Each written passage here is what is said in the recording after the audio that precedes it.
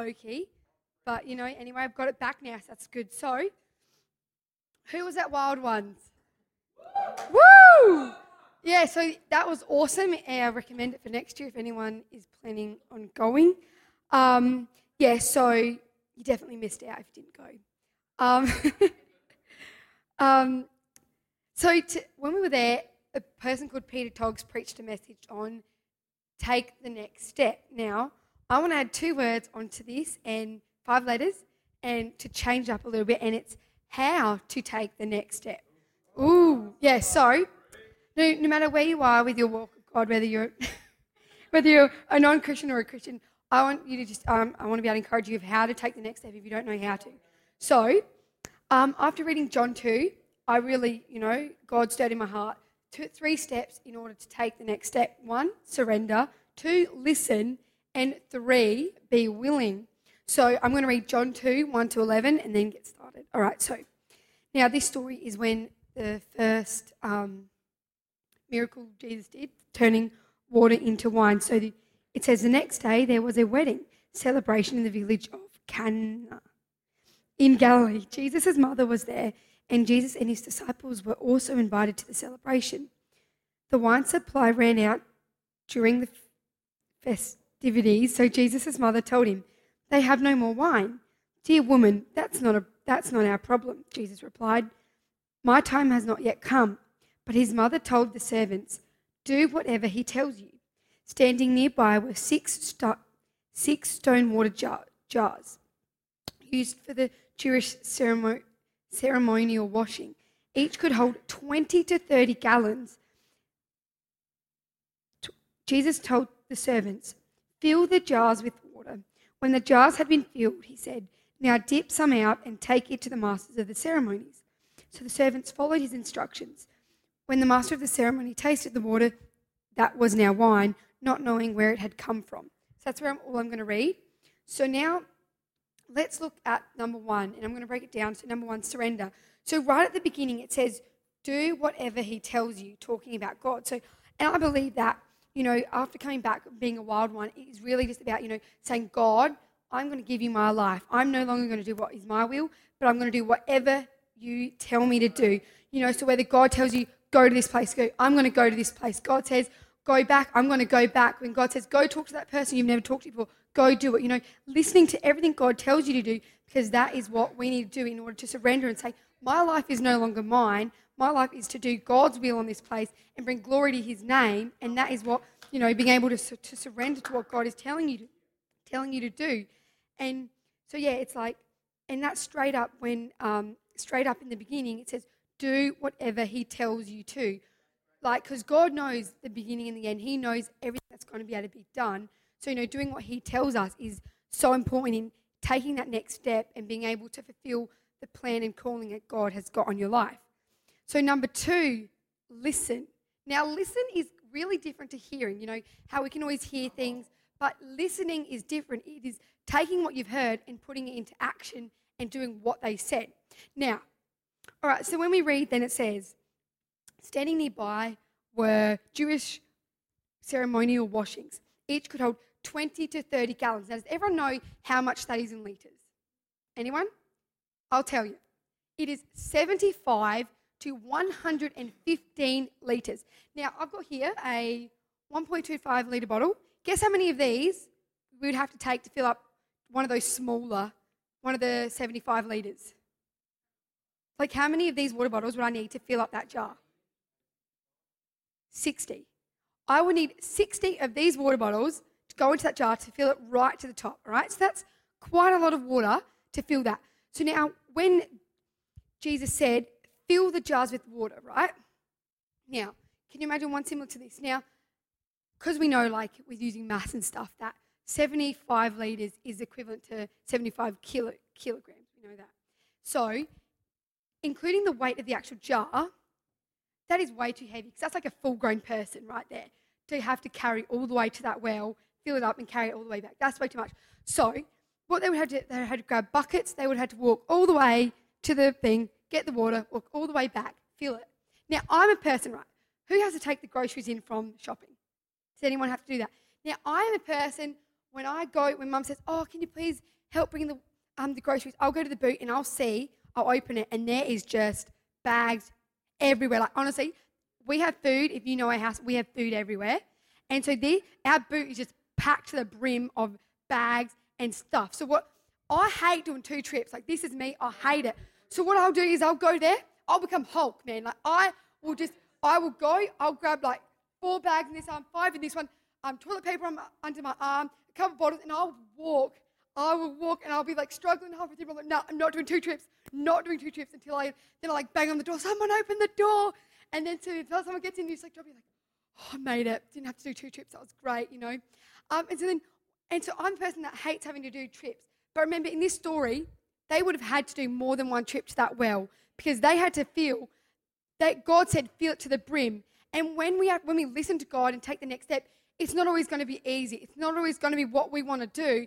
But in order to see the power and God's glory, we have to do things that we don't always want to do. Yeah.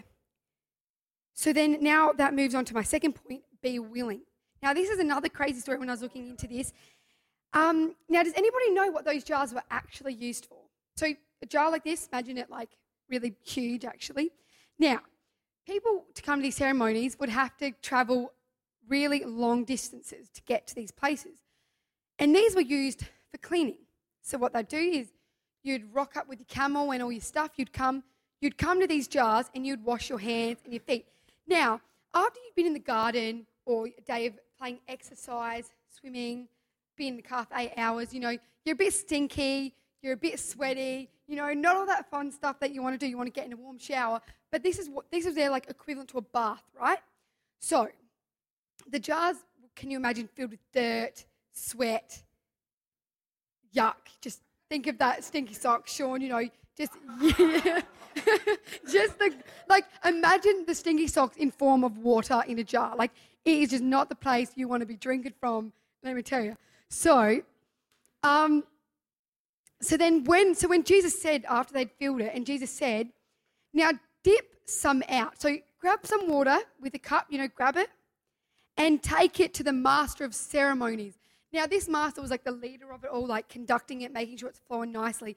So he's like you, having a guest over that's very like, you know, you admire this person, they're kind of someone very important in your life, going to your bath that your whole family is bathed in after a long day of just working hard and sweating, and putting it into a cup and giving it to them. Like, would anyone do that? Get bath water and give it to their guest? Like, just think about that. Like, that is pretty disgusting when you think of it. So when it says, and so that's when my third point is, be willing. Are we willing to do things that sound so crazy and unnatural and just weird to think about? Like, I would never, if God told me, all right, go, yep, I want you to fill up that I want you to fill up a cup of the dirtiest bath water you can and give it to this person. Like that is just disgusting. And so when Jesus says that, can you imagine what the servants would be thinking? They're like, I would have hated to be that servant that had to go, yep, you know, Jesus told me to give you this, you know. Like, that is just gross. But then from that servant listening from the beginning of surrendering and saying, do whatever he tells you, that was when the miracle and the glory of God was able to come to pass, because he was saying, I don't care what I look like. Like I said, I don't care if I look like a wild one or look like a weirdo, because God doesn't work in the natural. He works in the supernatural, and he knows what we need to do in order. It takes us being willing to go, I don't care what I look like. I don't care. I'm doing this for God, not for my own reputation. And so at the end of last year in September, when Rowan and Shaw got married, shout out, we had me and 2 of my cousins in Carmel, we went to this, we were staying all together, and we wanted to have just like this prayer session, and we were just like, you know, praying God for all these things. And God really gave me a vision in that time when we were just in God's presence. And it was this flower that was, you know, covered with these thorns. And at the moment I didn't know what it was, but it was this beautiful flower that was just surrounded by these thorns that were just holding it down and not able to go anywhere. But after those thorns started to break away and those roots started to die, this beautiful, like, vineyard, and all these trees and forests just began to grow, and all these people were able to harvest from that. And at that moment, I really didn't know what God was trying to speak through that. I was like, this is weird. Like, this is probably just, nothing. But then when I was reading Luke 8:4-8, it said, the seeds on the rocky soil represent those who hear the message and receive it with joy. But since they don't have deep roots, they believe for a while, and they fall away when they face temptation. The seed that fell among the thorns represent those who hear the message, but are too quickly the message is crowded out by others that care and riches and pleasures of this life and never grow into maturity. So what this has really touched me is saying, am I surrendering to God? Am I listening to God? And am I being willing? Am I allowing myself to listen to what God's saying, I'm going to do your will over mine, and therefore, am I allowing other things to control my life? Like, am I letting other things like what people say about me? Am I letting social media? Am I caring too much about what other people think of me? Or listening and wanting to take the next step in what God has called me to do? And so that's when I just think it's, we have to surrender. Like I said, surrendering, saying, God, I give you my life. I'm now a person for you, a temple for you, and knowing I want your will over my own. It's taking listening. And if you don't, ways you can listen to God, and He can talk to you through the Bible, through the Word of God. He can talk to you through other people, through messages, through worship, through visions. There are so many things. If you just listen to God and take the time in His atmosphere, you will be able to hear what He's telling to you and being willing. Like, honestly, are we willing to lose friends to do the thing of God? Are we willing to go to church every Sunday instead when we could be playing sport? Being willing to do these things that not many people are actually willing to do. So I'm just going to close in prayer and cool. All right, so Lord, I just thank you for tonight that you allow people to really let this message, seek into their hearts, even myself included. And I just thank you that we're able to be in a country where we can freely worship you.